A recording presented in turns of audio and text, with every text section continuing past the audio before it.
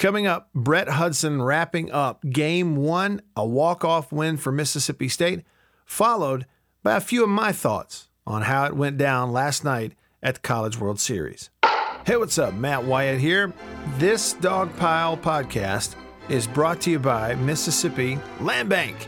Mississippi Land Bank, where they understand the lay of the land. Visit them online, mslandbank.com.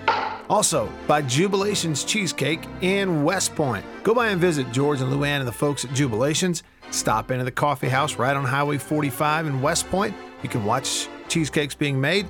And while you're there, take some home. And a special thanks to High Point Roasters Coffee in New Albany. Dan the Coffee Man and the folks there at High Point Roasters, they keep me stocked up with coffee. You can ask my family. They hear that coffee grinder running at about 4:30 in the morning, and then I pour that first cup. It just gets things started right. Trust me on this. Get your coffee at High Point Roasters. highpointroasters.com. Big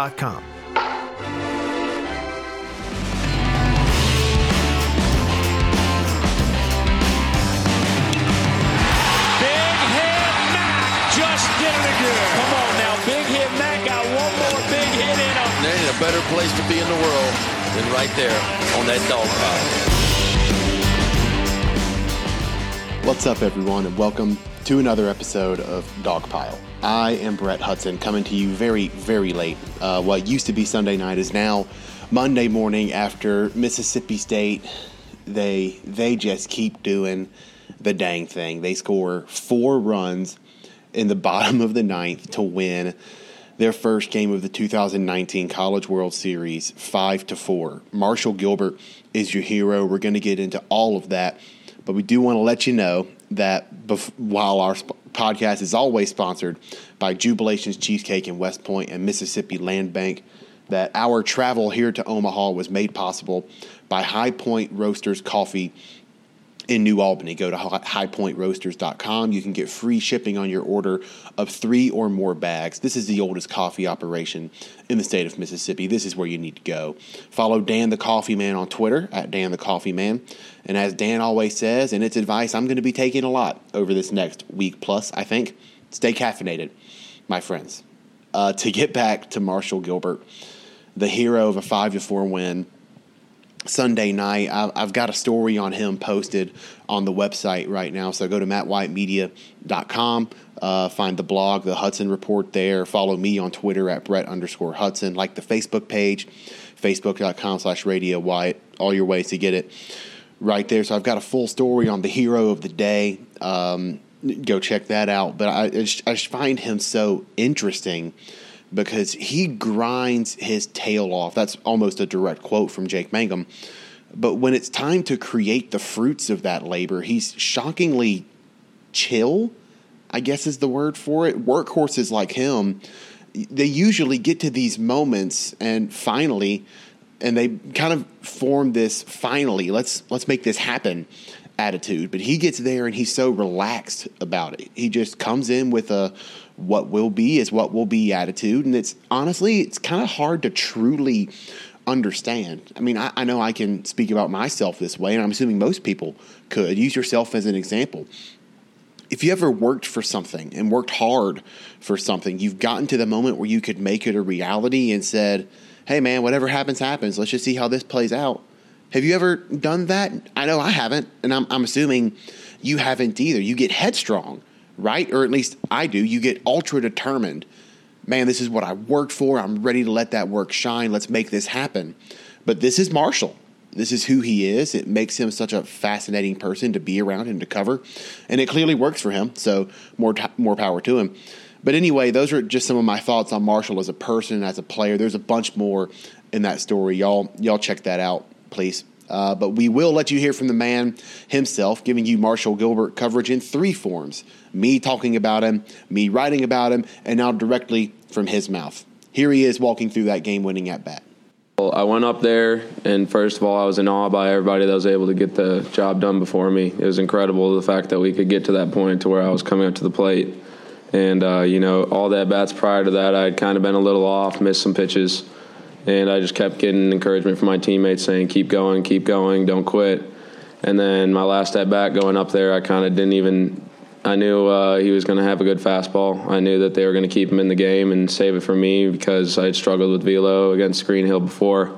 So I was just looking to get the job done, get on top, and stay short, like something I've been doing all year. Clearly, this game was not an easy 9 innings for the Bulldogs by any stretch of the imagination. This was a grind, and a grind that Mississippi State's bats embraced, even if they almost never got success at the end of that grind up until the very end.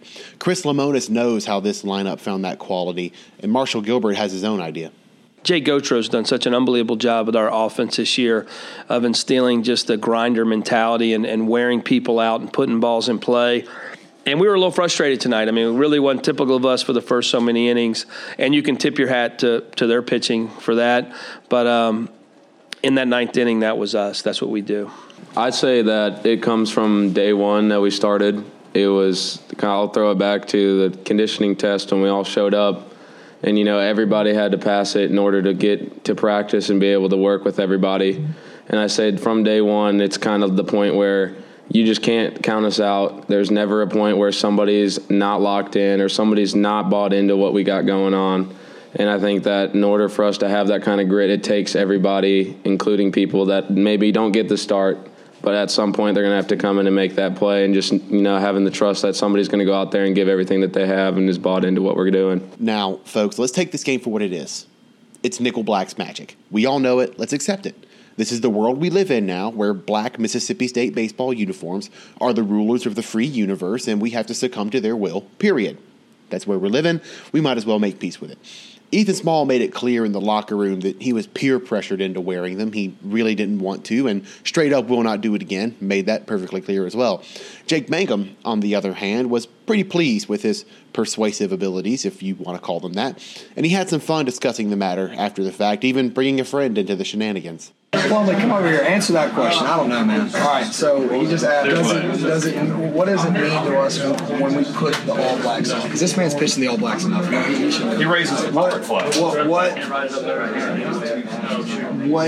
is the difference? Like, what happens when you all play Blacks? Well, the biggest thing I think I've noticed is that when you wake up on a Sunday, everyone feels a little bit dangerous, and then you put on the clean black unis, and there's only one thing to do, and that's win. And we've done it all year long. This was our last Sunday game, no matter what.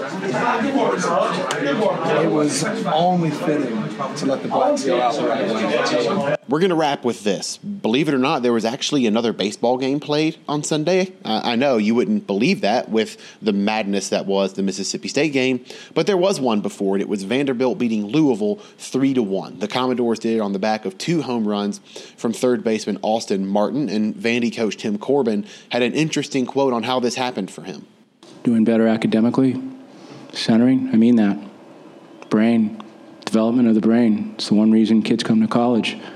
I think if once you start to understand routine, you start to understand mental organization, then you start to understand what success is, and it's just doing a lot of small things right on a daily basis. And he's done that. I can't tell you he was always there. Now he's always a competitor. That's from his parents. That's innate. But how he's been able to develop as a person and a baseball player is very much the development of his brain. So with Sunday's results being the case, Mississippi State's next game will be against Vanderbilt, scheduled for a 6 p.m. Tuesday start. They'll follow an elimination game earlier that day between Auburn and Louisville. The schedule for Monday is as follows. We'll say goodbye to one team in the tournament as Texas Tech and Arkansas play an elimination game at 1, and Michigan plays Florida State at 6.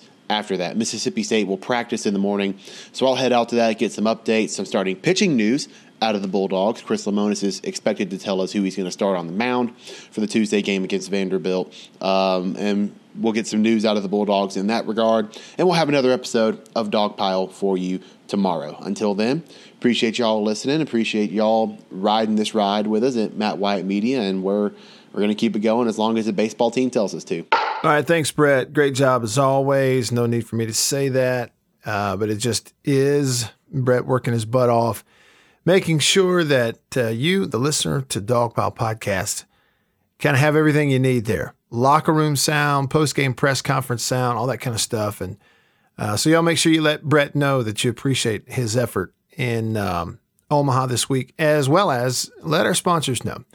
They enjoy hearing from you. Mississippi Land Bank. On Twitter, they are at MS Land Bank. And also Jubilations Cheesecakes. Jubilations Cheesecakes. You can find them on Twitter at Jubilations Inc. And, of course, High Point Roasters, Coffee in New Albany. And Dan the Coffee Man, Dan Skinner. Y'all look him up on Twitter, Dan the Coffee Man. Of course, they are HP Roasters on Twitter as well. Appreciate the care package too, Dan. I know you're listening. Very much appreciate that. I'm going to put some of this coffee in Brett's hands, and we're going to give some away, and just appreciate everything from you.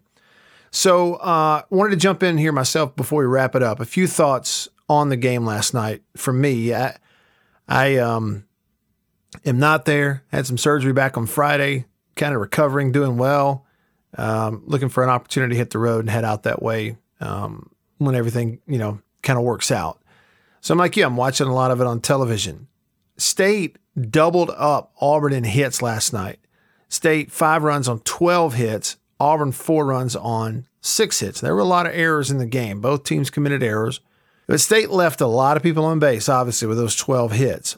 So for me, as you're watching the game, I think everybody, you could see it. When you have a 4-run ninth inning, you come back and win 4 runs in the ninth, it's pretty obvious that throughout the game, you just didn't have the timely hitting. And this was one of those games. Lots of people on base, bunch of hits, putting the ball in play. But some of their hardest hit balls were right at people. You think about early in the game with runners on base, Tanner Allen drives one to left center, but it's warning track. He hit it really hard. You think about later in the ball game, State had the bases loaded for Westberg and just hits an absolute rocket oppo right at the right fielder. Just hit it right at him. Guy never even had to move. Like it's a rocket shot. And, if that ball is 20 feet to the left, it skips one hop to the wall. It's hit so hard, but he just hit it right to a guy. So they had some of that going on, hitting it right at people and left the people on base. But as the players talked about after the game, it's one of those things where you've watched this team so many times throughout the year figure out a way, whether it's in the 5th or the 6th or the 8th or the 9th, to come back from behind. And they've done it so much.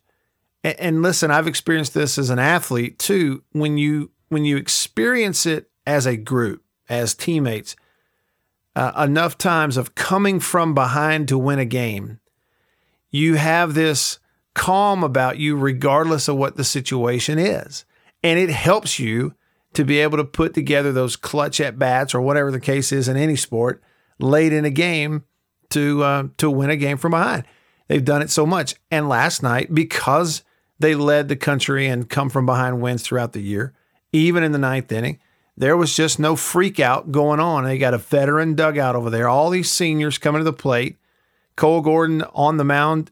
Here's Cole speaking to that idea of confidence, even in any situation, regardless of how many outs are left. Here's Cole Gordon talking about that after the game. No matter the situation, if you give our offense one more chance to swing the bats and keep it close, that's what they can do. That's what they're capable of. Watched them do it all year, and I'm just excited. It's just a comfort knowing as a pitcher, if you can just hold it where it is, our offense is going to give us a chance. They've given us a chance every game this year. Kind of same thing as Mac, too. Going into that last inning, I knew if I kept it there, I just had the same feeling as Florida State last year, and just like, man, our offense can do this. Like, we're never out of a game despite the situation, the inning, how many outs. That's what having a good offense can do for your ball club. Another thing is Mangum going up there in the 9th and getting a hit when you absolutely have to have it. Now, obviously, he's not the only one, but he started it. And he's the starter for this team. It is an absolute surprise to no one. It is not a surprise to anyone that they have a 4-run inning and it started with a Mangum double. And the team knows it, and they spoke about it too. Elijah McNamee at the podium last night, big hit Mac. He had a big hit in the inning. He had the double down the line that kind of got it started after there's one out in the inning, but you got 2 guys on base, and he goes and doubles down the left field line. McNamee at the podium after the game points directly to Jake Mangum and says when he goes out, he's our leadoff guy, and he was the reason for the energy. Energy was the word he used. Here's Elijah McNamee. No, Coach Lim said when we got that first dude on, it was a little, relief. Even though we were still down, it felt like there was a little confidence seeing our leadoff man get on. He's the best leadoff in the nation, so when we got the energy from him, it started to flow through the team, and, it came out at the end. And so that starts it. Mangum doubles, Allen walks, there's one out in the inning, and here comes McNamee in that situation, and you've just seen it so much from Elijah McNamee. You just know that he's going to probably get the hit, and he does, that he needed. And it's obvious that even with all that, the deficit was big enough that it required some mistakes by Auburn to get it done. Yeah, I mean, it did, and they made mistakes. Not so much on the mound, but, you did. They did walk Allen there in that situation and put 2 on for McNamee. They did have the third baseman, Julian, that threw the ball away on what should have been that last out, that allowed the tying run to score, and all the kind of melting down there on the infield for Auburn in that last inning. And after the game, Butch Thompson, the head coach of Auburn, talked about that. Basically what he said was for 8 2/3 innings, they played winning baseball. They were just one play away. Our guys just really battled against arguably 2019's best starting pitcher in college baseball and really worked the pitch count. Of course, Edouard Julian had the first big swing and then had the third run on an RBI. But I think you would have to give a lot of credit to Rankin Woolley. I know he got on before him. The home run and the RBI is what you noticed, but Woolley got on both times right in front of him. I thought Coach Smith did an amazing job with our pitching staff of just knowing where we're at and coming out of the super regional on where our guys' pitch counts were at, watched them close this week. And, of course, we devised a different plan today to piece it together, and I thought everybody really competed within the strike zone. For the most part, and for 8 2/3, I just thought everybody associated did a nice job, and then we had a chance to win the baseball game. I don't think there's any doubt about that, and just one play away tonight. So Skelton, reaches after the throwaway, goes over to second base. McNamee's over at third. The run scored. They put Rowdy Jordan on base, and they're going to pitch to the DH, which at the time is Halter. And you get a pinch hit, put Hatcher at the plate, and it's a really good, flexible move in that situation by Chris Lemonis. Total confidence in a left-handed hitter on his bench to put him in there and go lefty versus righty, and it worked out. And Hatcher didn't hit it hard. He chopped it on the infield, but, he manages to load the bases there for Gilbert, who Gilbert goes up. People complain about the announcers, but they were absolutely dead on accurate that in that situation – they were already saying, you got a hard thrower on the mound who's going to throw you that fastball. You got to go up there and look for it right off the bat and hunt that fastball. And he just absolutely, it worked out. Throws him fastball, kind of, middle in a little bit, but able to stay inside of it, hit it hard back up the chute. And it's true. He hit it hard, but if the pitcher doesn't deflect it with his glove back up the middle a little bit, it probably is a chopper to the second baseman. They get the out, and you go to extra innings. So that's kind of the way it worked out. But afterwards, reporters, they threw a question at the players, and Gilbert was really the first one to answer it, I guess, about the gritty nature of this team. That was the word used by the reporter, the gritty nature of this team, and where that comes from. Where did it start? What was the genesis of this team becoming a team that can just out-grit and out-grind other teams and come from behind? I'd say that it comes from day one that we started. It was, I'll throw it back to the conditioning test when we all showed up. And, everybody had to pass it in order to get to practice and be able to work with everybody. And I said from day one, it's kind of the point where you just can't count us out. There's never a point where somebody's not locked in or somebody's not bought into what we got going on. And I think that in order for us to have that kind of grit, it takes everybody, including people that maybe don't get the start, but at some point they're going to have to come in and make that play, and just, having the trust that somebody's going to go out there and give everything that they have and is bought into what we're doing. All right, so you look at it, Small does not get the win, doesn't get the decision. That went to Cole Gordon, who he's now 5-0. But Small, he tied a season high for runs allowed in the game with three earned runs, but 2 of those on one big swing by Julian, who just crushed that baseball in the second or third inning, whatever it was. But his pitch count got up, so he throws 102 pitches in 5 innings. But to me, so when it's not just the most clean outing, right? It's not the cleanest outing for Ethan Small. I mean, to me, still, this is a sign of a great pitcher. So he's at 102 pitches in those 5 innings, but he only gives up 3 hits. Now, 3 earned runs on those 3. They only tag him for 3 base hits. One of those, a 2-run home run. And he's got 8 strikeouts to go with it. Now, the 3 walks are the reason, really, that it's not as clean an outing for Ethan. But the truth is, he had some calls that didn't go his way. He didn't ever really lose his cool on that kind of stuff. They squeezed him. I don't really know why, but the umpire kind of squeezed him a few times in some critical situations, frankly. But still, to go out there when it's not as clean, 102 pitches, 5 innings, still, you've only given up 3 hits in the ball game. That's why State had a chance to win, is because on a night when Auburn went out there and put some good at-bats together after that first 2 innings, really, he didn't melt.